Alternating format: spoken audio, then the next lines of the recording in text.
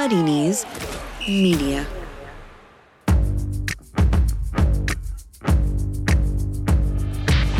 Totally Football Show European edition. In today's show, this is a Pokal Cup for Pokal people. Bayern Munich claim another triumph. Barca from Mezqueon club to club in a mess. But will a big win against Villarreal help them get back on track? Serie A, we got the Derby del Sud, Ronaldo scoring a free kick, and why Inter couldn't get past the Bolognese. Plus, Portugal, the Benfica blow-up, all that and more. In this Totally Football Show, in association with Paddy Power.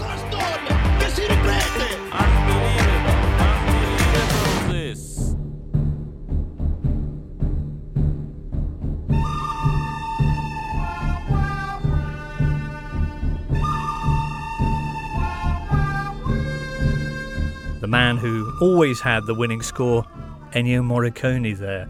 And a fine way to begin today's Continental edition of the Totally Football Show, which features squinting warily at each other and nervously fingering the barrels of their mic. Alvaro Romeo, hello.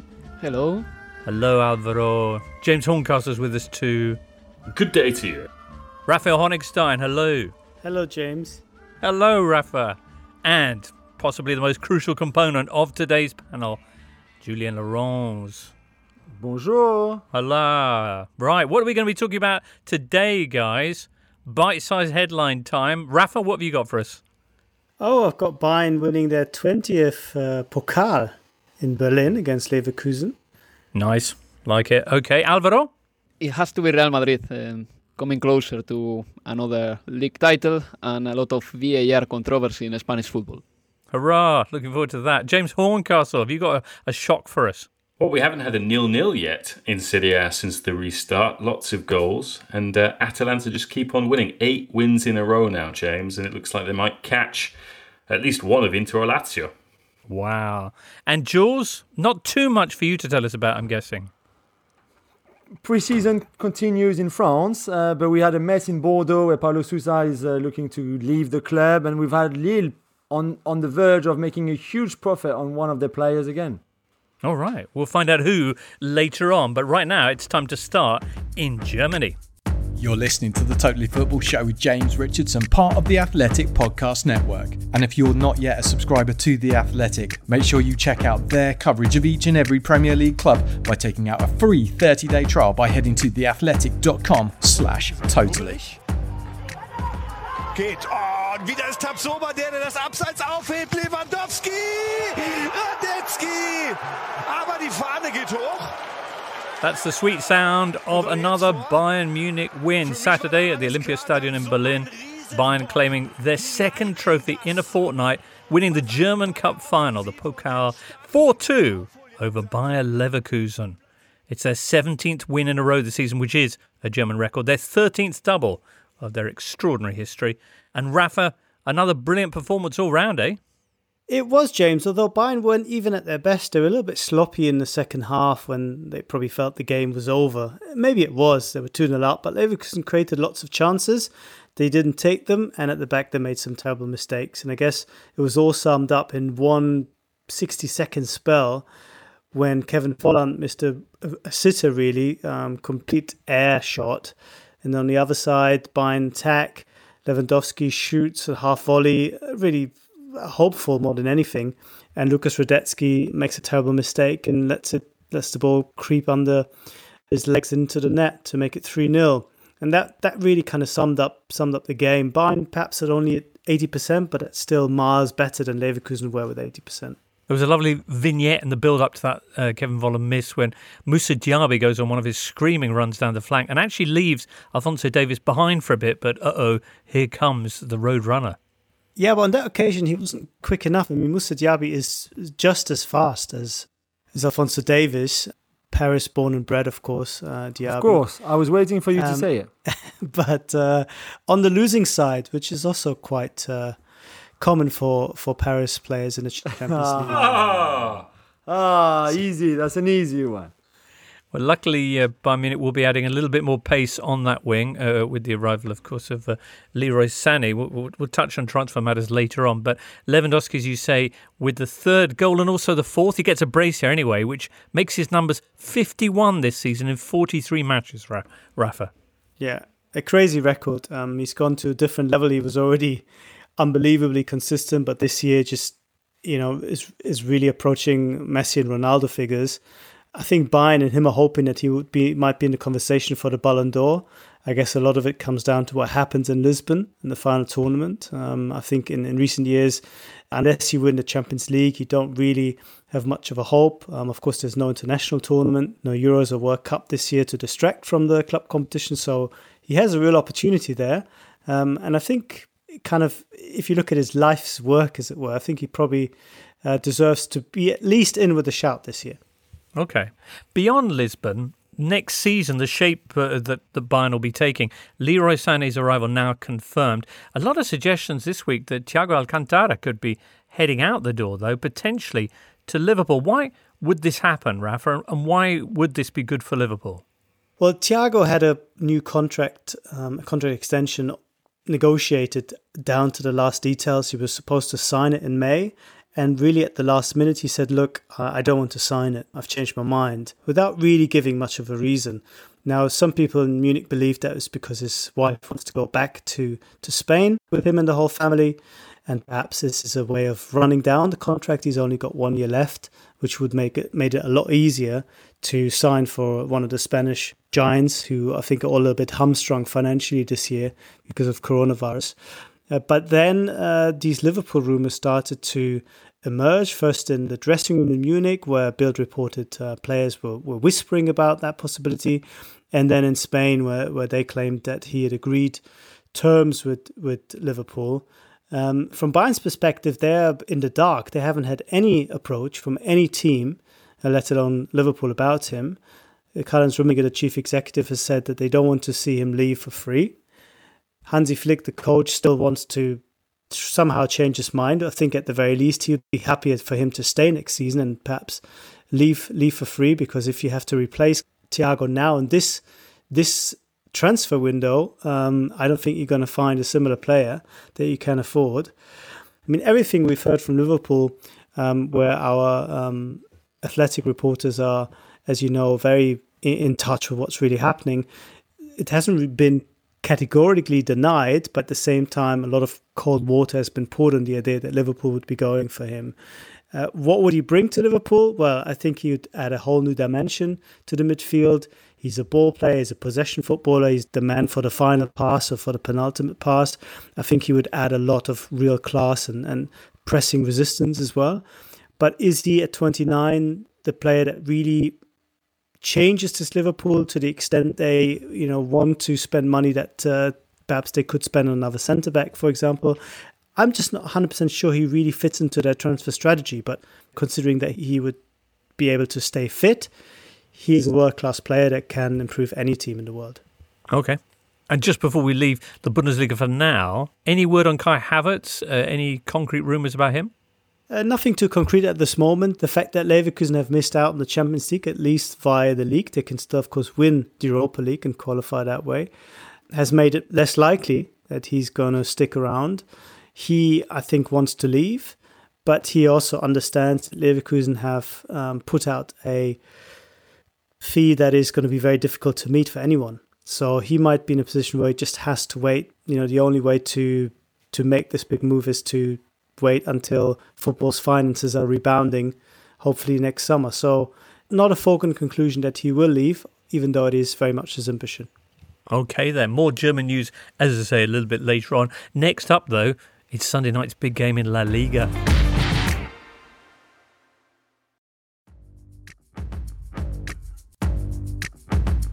You're listening to the Totally Football Show with James Richardson. Dentro del área, taconazo para Griezmann, la pica, golazo! ¡Golazo! ¡Qué combinación! Sunday night, just outside Valencia, in-form Villarreal hosting the Barcelona team in crisis. Their midweek draw with Atletico Madrid had made Coach Setien's position insostenible. according to the papers, while the sight of their big signing Antoine Griezmann sitting on the bench had his family and Julien Laurens in tears. Sunday night, though, not only did Barcelona win, but Messi and Griezmann had their best game together yet. So, Alvaro, is everything sorted? It was a very good performance by Barcelona after a very difficult week. Barcelona started this game 7 points away from Real Madrid because Real Madrid got a victory in lunchtime over Athletic de Bilbao. And the week had been pretty difficult, starting with Lionel Messi reportedly having halted his contract extension because he wants to wait to see how the situation is going. Apparently, he is not happy with the fact that many rumors affect him straight away, like every time the manager is questioned or the sporting director is questioned, they say, or it is said, that Lionel Messi basically has a big influence on that, and he doesn't like that. So he has halted his contract extension. He's going to wait a little bit. And then on the pitch, it was a good game by Barcelona.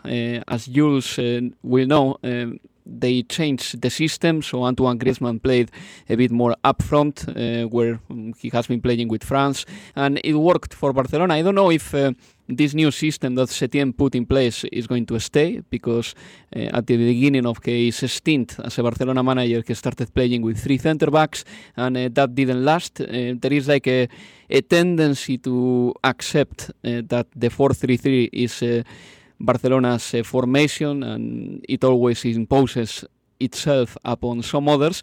But yeah, with this new system, Barcelona played really well. I have to say that Villarreal made it very easy for Barcelona, opened the door to them many times, and the goals were beautiful, that's for sure, with Antoine Griezmann scoring a similar goal to the one that Messi scored last season against Betis, a beautiful lob over the goalkeeper after a good pass from Messi, and Luis Suarez scored also a beautiful goal, putting the ball in the left-hand upper corner of Sergio Asenjo's goal. So, yeah, it was overall a good game for Barcelona, but I must say that probably it comes too late. I mean, Barcelona is 4 points away from Real Madrid, and Real Madrid only needs, I believe, that 2 wins and 2 draws to become the La Liga champion.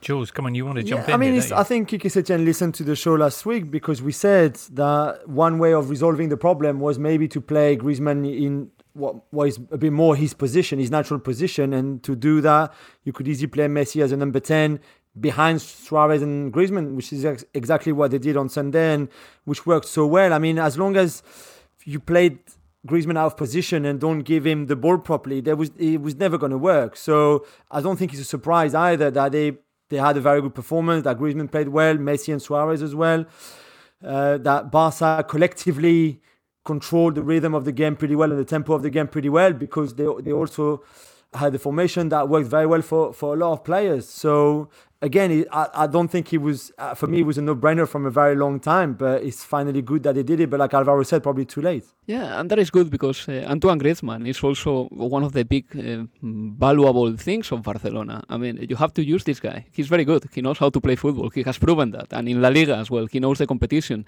But he's been so cornered on the left that many times he couldn't produce his football.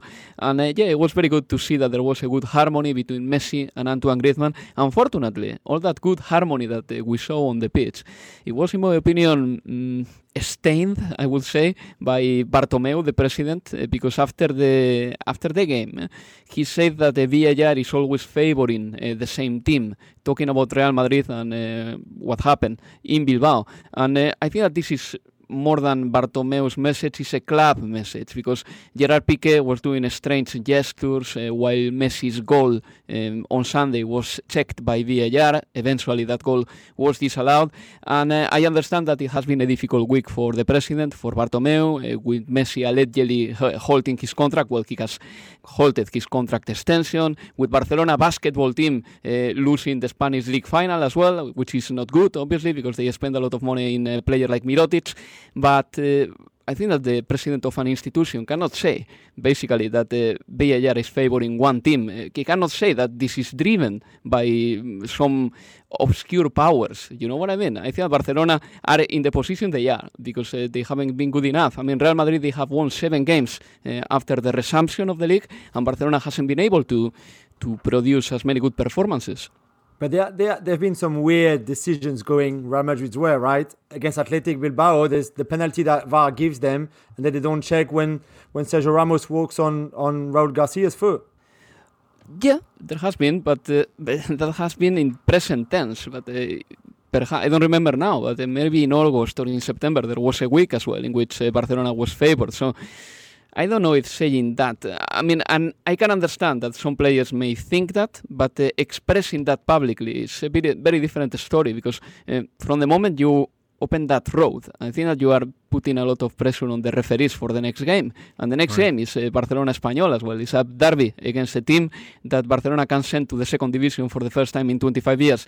I don't know. I don't think that that is the right thing, but it's true that there was a lot of controversy in Bilbao, and many Athletic de Bilbao players complained in their Twitter accounts and social media about the fact that the penalty on Marcelo was given and the penalty on Raúl García wasn't. But the difference between those two actions is that in the action with Marcelo and Dani Garcia, there was a ball in play, whereas in the Sergio Ramos with Raúl García action in the box, Sergio Ramos steps on Raúl García probably not in a deliberate way, and the ball was nowhere near those players.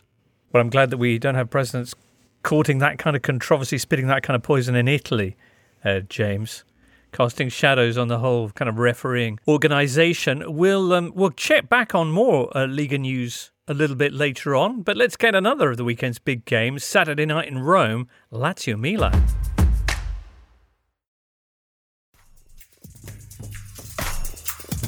Call it beer, call it birra, or even call it cerveza. No matter how you say it, football always goes better with a nice cold one in your hand. And that's why we've teamed up again with Beer 52. And if you fancy getting a case of 8 beers sent to your home for free, just head to beer52.com/football. All you need to do is pay £5.95 for delivery. Beer 52 is the world's most popular monthly craft beer discovery club, searching out incredible and exclusive small batch craft beers from around the world. Every month they focus on a different country or region, like Croatia, Belgium, Norway, and even Korea. There's no minimum commitment. You can just take the free case, try the beers, and see what you think. If it's not for you, you can pause or cancel your subscription at any time. So head to beer52.com/football and claim your free case of craft beer right now. That's beer and the number 52.com/football.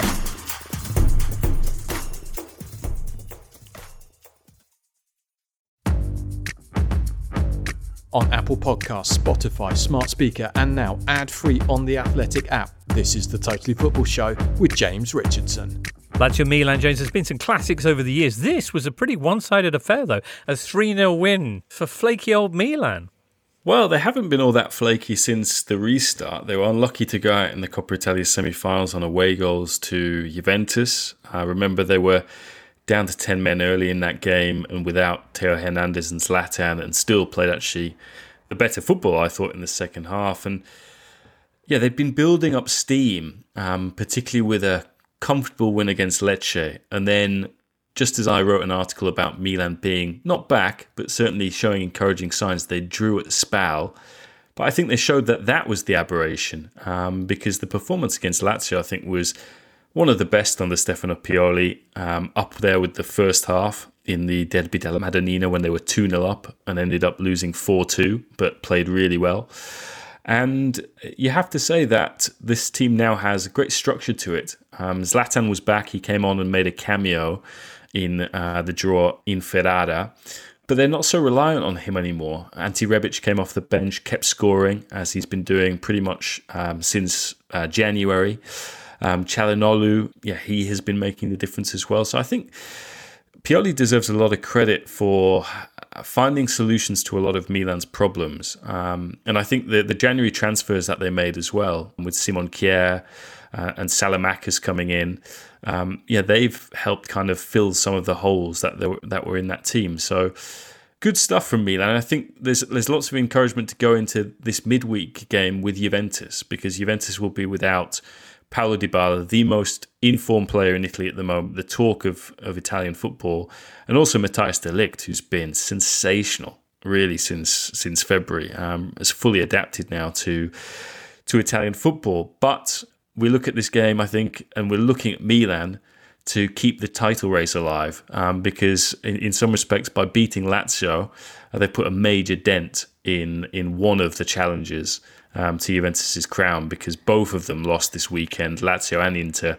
allowing Juventus to pull 7 points clear. 7 points now between Juve but Milan on the horizon. That's coming up on Tuesday night. And as you mentioned, it was ever so tight between the two teams in the Coppa Italia semis. Juve knocking out Milan on a very controversial last-minute penalty in the leg at San Siro. Juve 4-1 winners themselves this Saturday in the derby, have looked like a different team since the restart, with Ronaldo even scoring a free kick. How many attempts did he have before he finally put one away for Juve? 43 in the league. Dei compagni di squadra che vanno a disturbare il muro del Torino, parte con il destro, CR7, 3-1 per la Juventus, traiettoria magica da parte del fenomeno portoghese. I think if I were Juventus and I were negotiating his contract 2 years ago, I would have said, we're going to pay you 10 million a year and we'll put on another 20 million a year. We'll activate that when you score a free kick. Because it's taken him 2 years. And the thing is, they have Paulo Dybala and Miralem Pjanic on the team, who are both extremely good free kick takers. In fact, I feel a little bit sorry for Pjanic, if you can, for a player who will be moving to Barcelona and will earn very well there. But he's gone from the last 2 years of really not being able to take a free kick because Cristiano's on the team, to not going to be able to take a free kick at Barcelona either because Messi's on the team. But yeah, it was kind of a different free kick from Ronaldo. The ones that we associated him with him scoring when he's not blasting them into rosette or into the wall are kind of full power strikes, where ultimately the goalkeeper is undone by the swerve and the way the ball moves. This was a much more kind of delicate, finessed kind of one where he lifts it over the wall. He doesn't hit it full power. It's kind of placed. So, obviously working alongside Dybala and Pjanic every day of the week has rubbed off on him a little bit. Very nice indeed. 7 points the gap between Juve and Lazio. Even if Juve were to come a cropper against Milan Tuesday in Turin, Lazio, is there a suggestion that they've maybe run out of steam a little bit? 2 defeats in 4 now.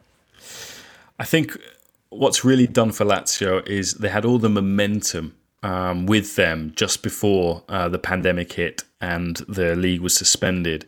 And now the new format, where it's a shortened season and having to play every 3 days, hasn't helped them at all, because I think one of the reasons we were so confident Lazio could take Juventus all the way this season was because they were out of the cup competitions and they had a squad that was capable of playing once a week. And instead, they're now having to play 3 days a week. And you've seen at the weekend, I mean, one of the main reasons why they were kind of toothless was Immobile was suspended, Caicedo was out. They'd had to rush back a few players. Lucas Leiva, who recently had knee surgery.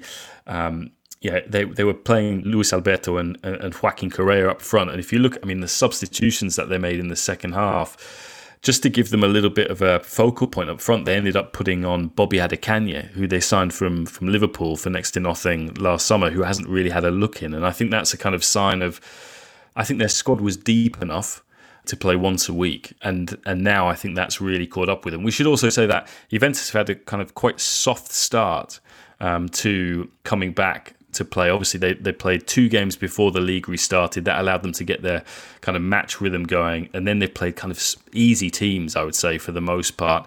Whereas Lazio have had quite a tough beginning, starting out in Bergamo against Atalanta, who are in top form, and obviously playing it against Milan at the weekend. So, yeah, the hope is that Juventus drop points in midweek, and then when they play Atalanta at the weekend. So this week's big for Juventus. If they can get good results against those 2 teams, I think we can declare the title race over. Well, ahead of that Atalanta game, you spoke to Martin de Roon. We could hear maybe a little bit more about that chat later on, and also whether it's true that Daniele De Rossi is going to be taking over at Fiorentina. Next up, though, it's time on our whirlwind tour of the continental game to head to Portugal. All right, little check now on Liga NOS. We're joined on the line by Carlos Santos, Portuguese football expert. Hello, Carlos. Hello, thank you for having me. Wow, we're delighted to have you on board, actually, especially with things coming to a crux in Liga NOS. 4 games to go. We've got a clear leader, but it's not the one we were expecting, eh? Exactly. Halfway through the season, a lot of people were already considering this a win for Benfica. But the truth is that Porto really is really coming through, and all the fuss going inside Benfica regarding the coaches, even regarding the presidency. Now we're going to have new elections. Everything came into play here, and apparently Benfica players at a certain point they stopped doing things right. There were a lot of changes in the team because after the restart of the championship, things just weren't working out, and Porto took advantage of it. And currently, the way things are shaping up, and considering that there are 4 matches to go, it's Porto's championship to lose. There's no question about it. They're 6 points clear now, and they had been 7 behind Benfica before this colossal Benfica blow-up happened. So Bruno Lage, paying the price last week, fired by the club after their 2-0 defeat to Marítimo. What exactly happened to them? You mentioned the fact that the players weren't maybe doing things right. Was the suggestion that he'd lost the dressing room?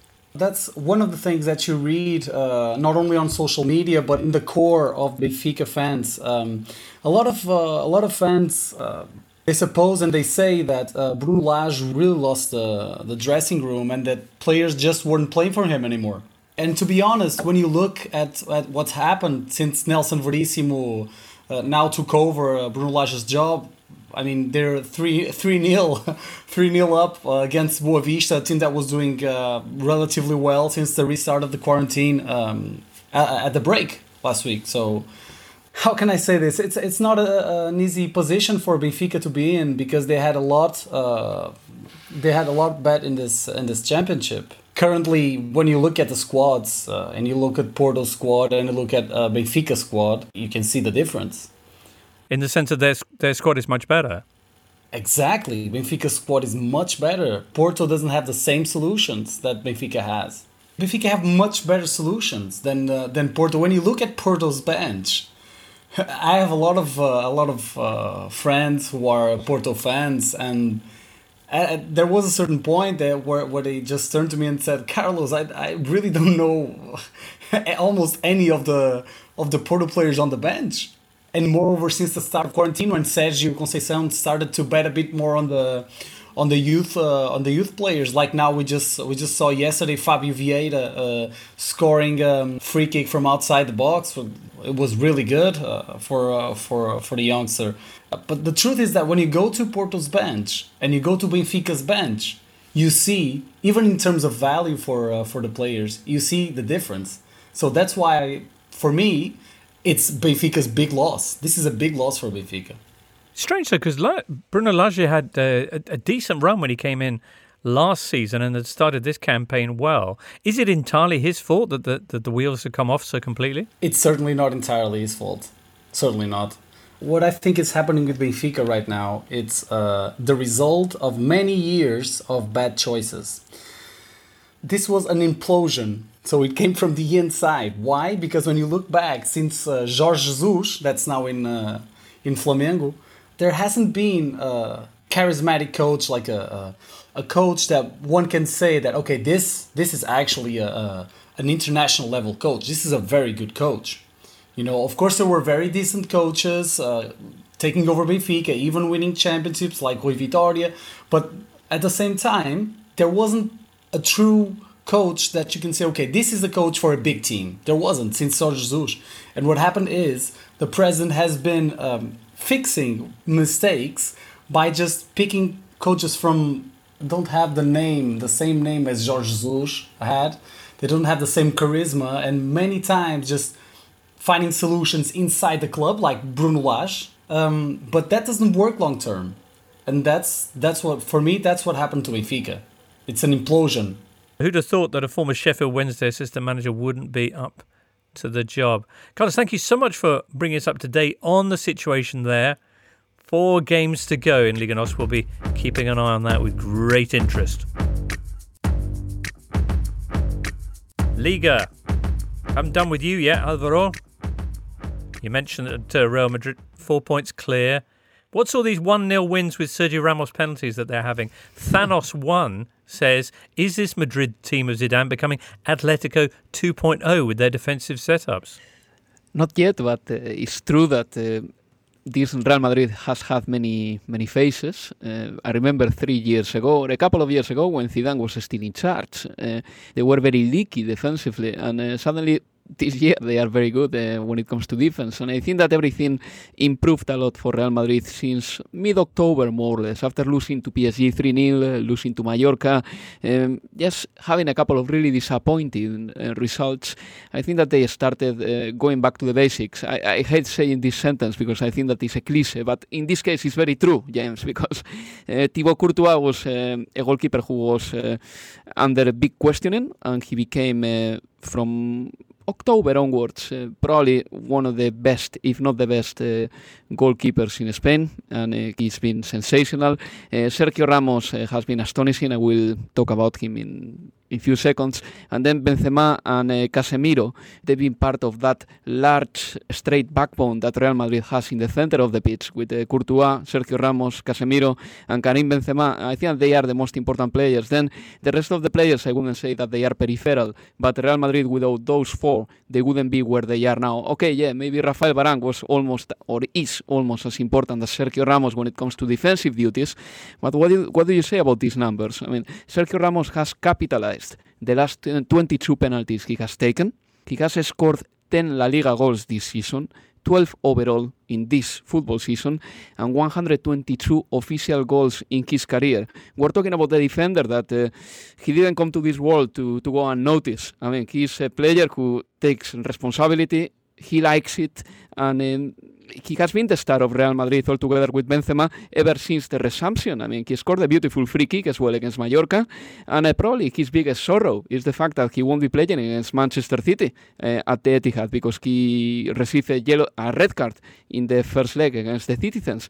But in general terms, this is one of the best Sergio Ramos seasons, and we have to remember that he's already 34. And he's suspended for the next game, albeit only against Alaves, but him and Carvajal will be missing out. So he's been, as Alvaro just said, the savior for the last few games. So it'd be interesting to see. And with Karim Benzema probably going to jail very soon over the sex tape, now that we know there'll be a trial, maybe the next few weeks will be a bit more difficult for Real Madrid, you know? Karim Benzema, the best player in La Liga. Of course, of course. A call from Julien Laurens last week. I mean, he has the best goal of the season against Valencia, and certainly the best assist of the season as well. Do you think that's why Messi went for the back heel for Griezmann's goal? He was trying to get in on that as well. It's not really a back heel, Messi, right? He just he put the ball under his soul and then just leave it. Really, it's not like, come on. Alvaro, where's James going? James Rodriguez. Sorry, I couldn't hear. Oh no, yeah, James Rodriguez. I mean, do you know other Jameses? James Oncasol? I'll tell you where James Oncasol is going. No. Nowhere right now. You know, he didn't play last weekend. He was out of the squad because he asked Zidane permission to do it, and Zinedine Zidane gave it to him because James Rodriguez is no longer an important player at Real Madrid. I find it very difficult that he will stay at the club. I think that his departure and Gareth Bale's departure are not going to be easy to monetize, because these players, they have lost some value in the last years, but Zidane doesn't really count on them this season, especially with James Rodriguez. He's a player who played some important games in the first half of the season, but his impact in the team has diluted a lot. I could ask where Gareth Bale's going to go, but I bet you don't have any definitive answer. I really don't know. Okay. I mean, there has been like a reports and rumors and all that, but at the same time, the player doesn't want to leave Real Madrid. Right. And well. Jonathan Barnett, I think that he has expressed that in many, many ways. Alvaro, what else has happened in La Liga? There's a very special goal from the second division. We should cite the incredible Christian Santos overhead kick, but a wonderful sweeping move from Deportivo against Huesca. But I bet there's some other stories to talk about as well. Number one is that the Valencia manager was sacked last week, Celades, so At the minute, Valencia has Boro in charge, a caretaker who reminds me a lot of Tom Hagen from The Godfather. You have to see this guy. Why is he a priest? Tom Hagen's the consigliere, priest, yeah. Rafa. Yeah, the son is the priest, sorry. Yeah. Right. Yeah. Robert Duval. Valencia has a new manager, and they are going to miss out Champions League. I mean, they are, I believe, that now 10 points away from Champions League positions, and it's almost impossible that they qualify for that competition. They've been playing for 2 years in a row, and there is a turmoil between Valencia fans and Valencia ownership, to the point that the daughter of Valencia's owner, Peter Lim, his daughter, tweeted the other day, "Here again, some Valencia fans are scolding and cursing at my family, and don't they get it? The club is ours, and we can do anything we want with it, and nobody can say anything." So this is the level at Valencia right now, with an ownership that basically is totally disjointed and detached from the fan base. And the other manager that has been sacked recently is Asier Garitano from Alaves. Okay. Just ahead of their clash with Real Madrid. Exactly. Exciting. Okay. By the way, did you see what happened with the Huesca captain, Jorge Pulido? He's got a different armband for every away match this season, and this armband celebrates the city or the region against which Huesca are playing. It's pretty incredible, to be fair. I've never seen anything like this before. They're playing in the second division, as you said, and every away match he wore a different armband in tribute to the city or the team or the region against they were playing. It's a lovely gesture. It was a magnificent goal, though, wasn't it, that Deportivo scored against Huesca? El toque de tacón para Salva Ruiz, puede llegar del centro, el envío es bueno, Cristian Santos la engancha, ¡vaya gol! ¡Qué jugada! Que acaba de marcar Cristian Santos. You have to watch it if you can. It's a cross that comes from the left after a beautiful play by a former Atlético de Madrid player, Mollejo, giving a pre-assist to the assist. And then there was a lot of work to do for the striker, but he managed to make a beautiful bicycle kick and put the ball in the net. Honestly, it was one of the goals of the weekend, definitely. And Deportivo de La Coruña ended up winning 2-1 that game with that goal from Santos. Excellent. Thank you, Alvaro. Next up, a little bit more German news. And Rafa, a little bit of an issue here is the fact that we're still waiting for the second leg of the relegation stroke promotion playoff between Werder Bremen and Heidenheim. 0-0, though, in the first leg in Bremen last Thursday. Yeah, it was a very good performance from Heidenheim, at least defensively. Of course, now an away draw would be enough for Werder. But they were very poor in that first leg, and everybody thought that Bremen's superior quality, the squad is much better than Heidenheim's would come to the fore. But again, they were a little bit nervous, and Heidenheim played really well. So the dream is still alive, and Frank Schmidt could be the first manager to take a team all the way from 4th division into the Bundesliga by himself. That would be remarkable. Meantime, after narrowly missing out to Heidenheim for that playoff spot against Werder Bremen, Hamburg this week have appointed a new manager, and it's quite a newsworthy appointment, Rafa. Well, absolutely, James. And Daniel Thune there will have the first German-born black manager in the Bundesliga 2 at this stage, but of course they want to go up with him. He's also 45 and completely different in his profile to Dieter Hecking, who was tried and trusted, had done lots of success at the Bundesliga. He's a guy that comes from Osnabrück, which is a very different level. And for Hamburg, I think a lot of people see it as yet another gamble on a coach. They've had so many coaches in recent years, but it's a very courageous decision. And I think a lot of people, whether they like Hamburg or not, hope both that him and the club will find it to be a successful union, because it would make for a great story, A, for Hamburg to be back, and B, for Thune to be in the Bundesliga. A very outspoken guy, very smart guy. Lots of really interesting interviews with him in Elf Freunde, for example, if you want to fire up Google Translate. Excellent. He is Hamburg's fourth coach in 2 years. As you say, there's been one or two changes there, but hopefully it works out better for him than his predecessors. Rafa, meantime, we talked about some of the Bundesliga players who could be heading to the Premier League, but heading in the opposite direction, yet more English youngsters. Dan Rose, the 16-year-old Everton goalkeeper, who will be heading to Schalke, which he informs us is the Harvard of goalkeeping. And also, it looks increasingly likely, Birmingham's Jude Bellingham. Yeah, it's not official yet, James, but it is a very badly kept secret that Dortmund have won the race for him. There was lots of interest from him, including Man United, but they've been able to convince him that Dortmund is the best stepping stone for his career. Of course, he can look forward to playing with Jadon Sancho, hopefully, if Jadon sticks around. But more importantly, look at the proven track record that Dortmund have in bringing through players of his age. And it's a really exciting signing for Dortmund. I think they needed a midfielder like that who's a bit more of a blend between energy and that kind of box to box, but at the same time more technical than perhaps the central midfielders that they have at the moment. So a real opportunity for him, I think, to break into the side, perhaps not straight away, but over the course of the maybe second half of the next season. A lot of people in Dortmund expect him to be a regular. I think they rate him very, very highly. Wow, he's still just 17 years old. He was just 16, though, when he became the youngest player ever to start for Birmingham and the youngest player ever to score for Birmingham as well. Hence the excitement. Well, in a second or two, we'll be looking at some of your exciting Twitter questions for the guys and getting the rest of the Serie A news for the week. Hurrah!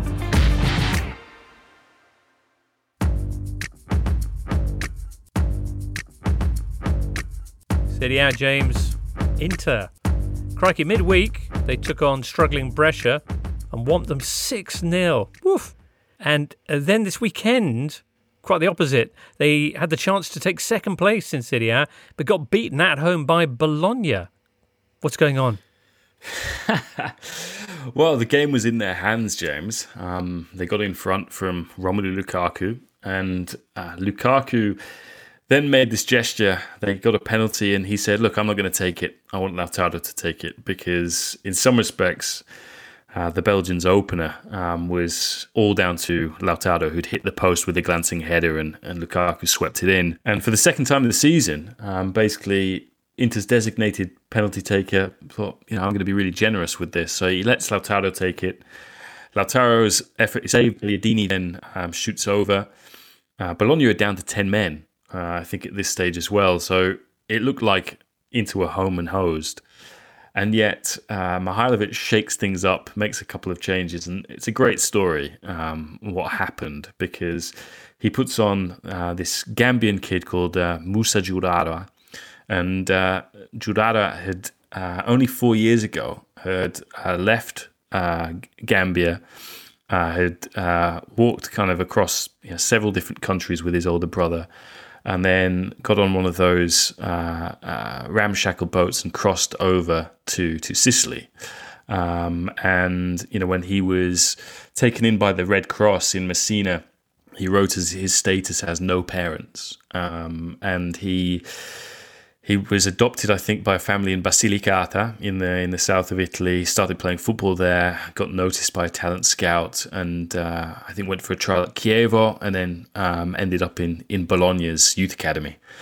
And Mihailovic threw him on, and he scored his first goal in the top flight at San Siro. And I think what made this all the more great was that his compatriot, Musa Barrow, then got the winner. And Barrow's been sensational since leaving Atalanta in January. And I think this is another story we need to talk about as regards to Atalanta, because Atalanta is so good that they can afford to give away players like Musa Barrow and Dejan Kulusevski, who will be joining Juventus for 42 million at the end of this season. Antonio Conte not best pleased with his players. He's accused them only a couple of weeks ago of not taking their chances and not killing games, and was in the dressing room after full time with them for an hour, going over what they need to do if they are to be championship contenders. Because I think in some respects this season has really faded away from Inter. It's become, I wouldn't say disappointing, because at the same time they will finish higher than they did last year. It doesn't look like qualifying for the Champions League will go to the final day, as it did in both of Luciano Spalletti's seasons. But I suspect more was expected of him, particularly after the transfer spend, not only in the summer, but also in January as well. Indeed. Atalanta, who just won their 8th straight match, and now just 1 point behind them. We mentioned the fact you had a lovely chat with Martin de Roon of the Bergamaschi last week. That's for an article on theathletic.com for anyone who has problems reading De Roon. What did he say? What's the highlight? Well, he gives a great insight into why Atalanta is so attacking and what the kind of philosophy is from Gianpiero Gasperini, who I would say, I say he feels to me as Dutch as you are, Martin, because De Roon is from Holland. And he's like, yeah, but in Holland, we like possession just for possession's sake. Whereas, that's not Gasperini at all. He's like, I don't want a sideways pass. I don't want a backwards pass. Just play forward. If you lose the ball, I don't care. Just keep playing forward. And that's Atalanta. They keep going forward. They keep scoring goals. And De Roon was captain of the side on Sunday when they went to Sardinia to play against Cagliari. And I think, one of the things that's been great about how this team has been equipped to play not only in Serie A, but in Europe as well, contrast that with, say, Roma, Inter, and Lazio, is, they started that game with Muriel up front, Malinovsky and Pasalic behind him. So they rested Ilicic, Papu, and Zapata, and they still went to Sardinia and got the win. And I think that just goes to show how well coached they are, how well recruited they are, and why this team they're not a revelation because they've been doing this for 3 or 4 years. I find it kind of amusing when people say you have to watch Atalanta only now, when really you've missed 3 years of them doing exactly the same thing. So they'll get back into the Champions League again. They might even finish second. And as De Roon was saying, this new Champions League format, one-off ties, this team can beat anyone on their day. Anyone. They've got the firepower to do it, and there's 3 games between them and winning the Champions League trophy, which is just ridiculous. So, as he said at the end of the piece, anything can happen. Wow. All right. Very briefly, big game on Sunday, Derby del Sud saw Napoli defeating Roma 2-1. They pulled level with them on points in 5th place in Serie A.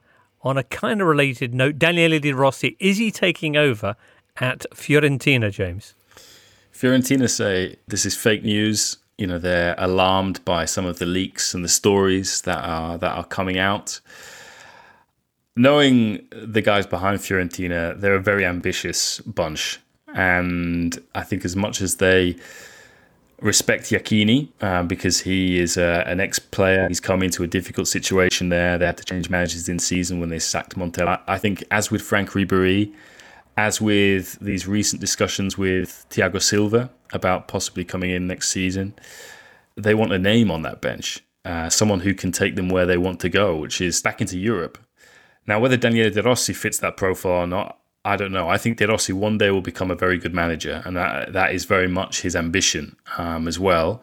But he hasn't taken his coaching badges yet. He's unable to because, the restrictions imposed by COVID-19 means you can't take coaching badges at the moment. So Mancini started his career there as a manager without his badges, so it has been done before. He did. He got special dispensation because he had served on Sven-Goran Eriksson's staff before. So that's not impossible. But, Fiorentina's win, when was it? Sunday night, huge for them because they risked again being dragged into the relegation battle for the second time in consecutive seasons. Remember last year, they went into the final day and needed to get a point with Genoa, as did Genoa. And guess what? They got a point. So I think at the moment, Fiorentina don't want any distractions. I think one of the reasons this story is out there is because Daniele Pradei, who is the sporting director of Fiorentina, long-time sporting director at AS Roma, he is Roman. He knows Daniele De Rossi very well. But I don't think this is anywhere near done yet. And I think, if anything, there were just kind of exploratory talks as to what De Rossi wants to do with himself next season. Because I think one of the other key points, the final point I'll make on this, is that Fiorentina tried to sign De Rossi last summer when he left Roma. As a player, yeah. Right. Jules, I know you've got something you want to say about what happened on Sunday in Florence. Yeah, only that Franck Ribéry, when he came home from Parma after the game, found out that his house has been burglared in Florence, and he was obviously very upset. As you can imagine, the family was still in Munich, so no one was hurt or anything like this, but it's just never good news. Right. It was a Ribéry robbery. It was. But to the point that he's hinted in his Instagram post that he put out with a video as well, that he's not sure if he wants to stay in Florence then and in Italy if things like that happen. Yeah, I think Fiorentina have kind of come out, immediately reacted to that, to just kind of say, look, whatever you need, we're here for you. Because I think they recognise how shaken up he is by it. And he's on his own as well. You know, his family and his kids are in Munich. So knowing the guys behind that club, they'll be on the phone to him or they'll be with him as we speak. I've got no doubt of that. Okay, let's get some of your tweets to finish off today's show. Here's one for you, Jules. SWD262 says, do the panel believe both Neymar and Mbappe will stay at PSG for another season due to the pandemic? Even if there had been no pandemic, I think they would have stayed. They still are under contract until 2022 and they don't want to leave. PSG don't want to sell them. I think next summer will be far more fun because if they haven't renewed by then, there will be only a year left on their contract. So that could be a different story. But for now, it's not even a story. Like, no one talks about it. They don't want to go. Okay. Rafa, here's one for you. Raj Chauhan. What are your thoughts on Leipzig's rumoured move, with all the money they got for Timo Werner, for Hwang from Salzburg? And where else are they going to be splashing their cash? Salzburg to Leipzig is a well-established route for players, of course. I mean, Hwang wouldn't be a like-for-like replacement. Of course, he plays in a similar position, but I think he is still more of a winger and a provider than a real finisher and a striker. But there's a chance that they might take another Salzburg player in Patson Daka, who's been absolutely sensational for them. Forward, more out-and-out forward, if you will. He's been lighting up the Austrian Bundesliga, and I think, again, it wouldn't be the hugest of surprises if Leipzig were to go to their feeder club and bring another couple of really exciting players through. Brilliant. Okay. And James Aklef Hanif says, could you provide some expert analysis on Lorenzo Amoruso's chances on Italian Love Island? And also, is he back on? Apparently so. Jason Robson asks what you think the summer window holds for AC Milan, given their well-documented FFP issues.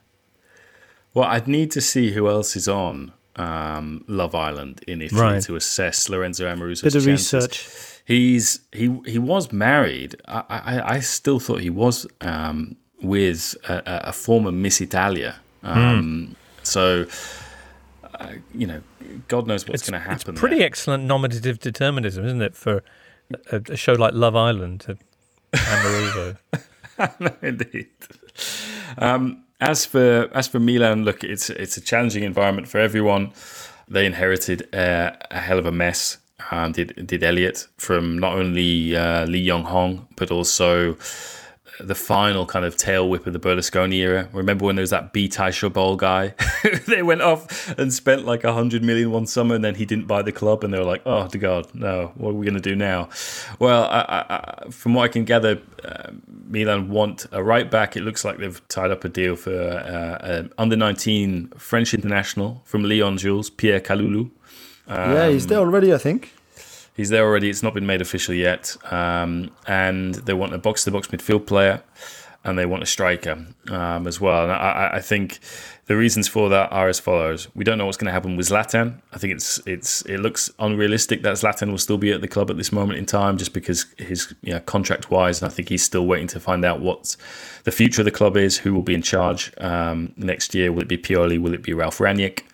In midfield, I think it's evident that they need to add players around Ismael Benacer, who's been really good, and Bonaventura's contract is up, and again, it remains to be seen whether that will be extended. I don't think it will at this moment in time. So I think it's going to be difficult to see them spend a lot of money, but I think they've got quite a good recruitment team in place. And I think if you look at some of the signings that they made in the last summer, gradually they have come good. Benacer, Theo Hernandez has been excellent. I mean, he could have scored another couple of goals in that 3-0 win against Lazio. I think right now the priority is trying to extend Gigio Donnarumma's contract beyond the end of next season.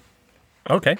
Jules, just on the subject of transfers, You did mention way back at the start some big news about Lille. Some little big news, if you like. What was that? Yeah, it's just that Victor Osimhen and Gabriel, but Osimhen especially is in Naples right now. They're really hoping to sign him for around 70 million euros for a player that Lille bought for 12 million euros a year ago in Belgium. It would be a hell of a profit for them, but that's what they do. That's what Luis Campos is very good at.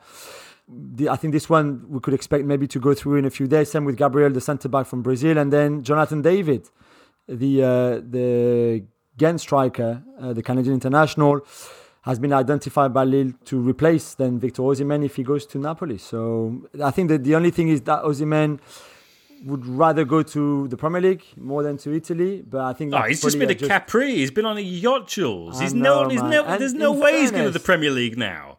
They've rolled out the red carpet for him, and I can definitely see as they did for Nicolas Pepe last year. Remember when true. Pepe? That's why I'm saying that. You know. They helicoptered Pepe in, and then 12 hours later, he was signing a contract with us. No, but I think Osimhen would be Naples next season, which is a great signing for them. Although it's a lot of money, so you'd hope he scores goals.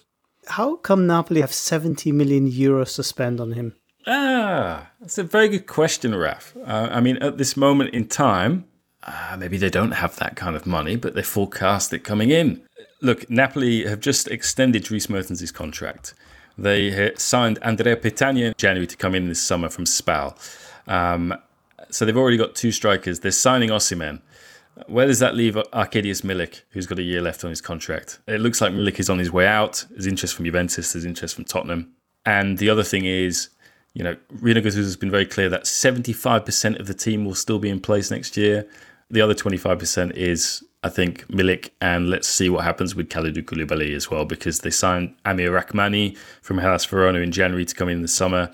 He's a centre-back. They've got Maximovic, they've got Manolas, they've got Luperto, they've got lots and lots of centre-backs. So I think that's where they're going to forecast the money coming in. Callejon probably going as well, no? Yeah, Callejon, who scored on Sunday night against Roma, very much part of that great front three, which will go down in Napoli history with Maradona, Giordano and Careca, the Magica. But yeah, his contract's up and it doesn't look like it's going to be extended, James. Yeah, Granada was trying to sign Callejon. Oh, yeah. They're trying to make an effort to sign Callejon for next season, but obviously what makes the contract very difficult as well is the fact that Granada doesn't have financial struggles, but of course they are newly promoted in La Liga and they don't have as much cash or as much cash flow to offer Callejon a very attractive offer, but they are going to make a huge effort. All right. Well, plenty of events still to come then as the European season moves towards its conclusion. That's it for today's show. Milan-Juve, don't forget that on Tuesday, and then Juve-Atalanta on Saturday should be huge. Alvaro, Rafa, are there any games you want to flag up? Rafa, no, there's nothing. In France, lots going on. Alvaro, anything from La Liga? There is one game that stands out, in my opinion, the Barcelona derby, because Barcelona can send Espanyol down to the second division for the first time in a quarter of century.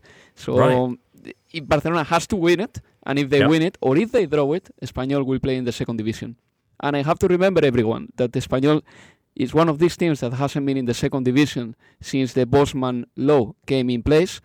Atlético de Madrid, Sevilla, Betis, Deportivo, they've been in the second division since then. But Espanyol always managed to save themselves and to stay in the top flight. That's where Pochettino is next year. Pochettino going to take Espanyol back to La Liga. That game, 9 o'clock UK time on Wednesday. Fabulous. We'll hear what happens in that and so much more in next week's show. Many thanks for now, though, to Alvaro, to James, Julien and Rafa, producer Charlie, and most of all, you listener.